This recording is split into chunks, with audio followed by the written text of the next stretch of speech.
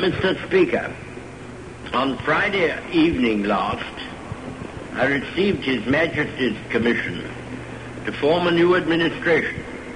It was the evident wish and will of Parliament and the nation.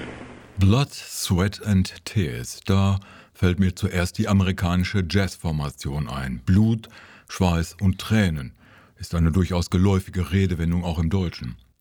Tatsächlich geht sie zurück auf eine Rede des damaligen britischen Ministerpräsidenten Winston Churchill am 13. Mai 1940 vor dem britischen Parlament. Den Job als Premier verdankte Churchill eher zufälligen Umständen. Man traute ihm erst nicht zu, Großbritannien durch den Zweiten Weltkrieg zu führen. Er sollte das Gegenteil beweisen, nicht zuletzt durch seine Führungsrolle. Dazu gehörten 3 große Reden, mit denen er die britische Nation aufrecht hielt.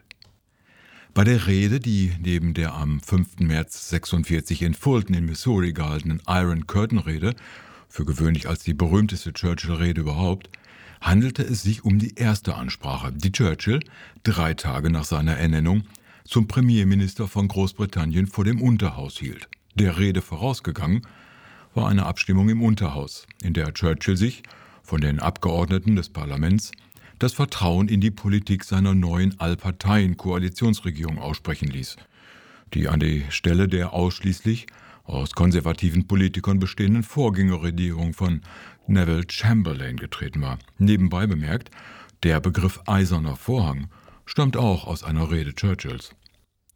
Die Rede Churchills ist nach ihrem berühmtesten Passus benannt, in dem es heißt: Ich habe nichts zu bieten außer Blut, Mühsal, Tränen und Schweiß. Im Original: I have nothing to offer but blood, toil, tears and sweat. Eine Wendung, die Churchill aus eigener Aussage bereits am Vormittag desselben Tages im Kreise seiner Minister gebraucht hatte und die er nun in seiner Rede erneut aufgriff.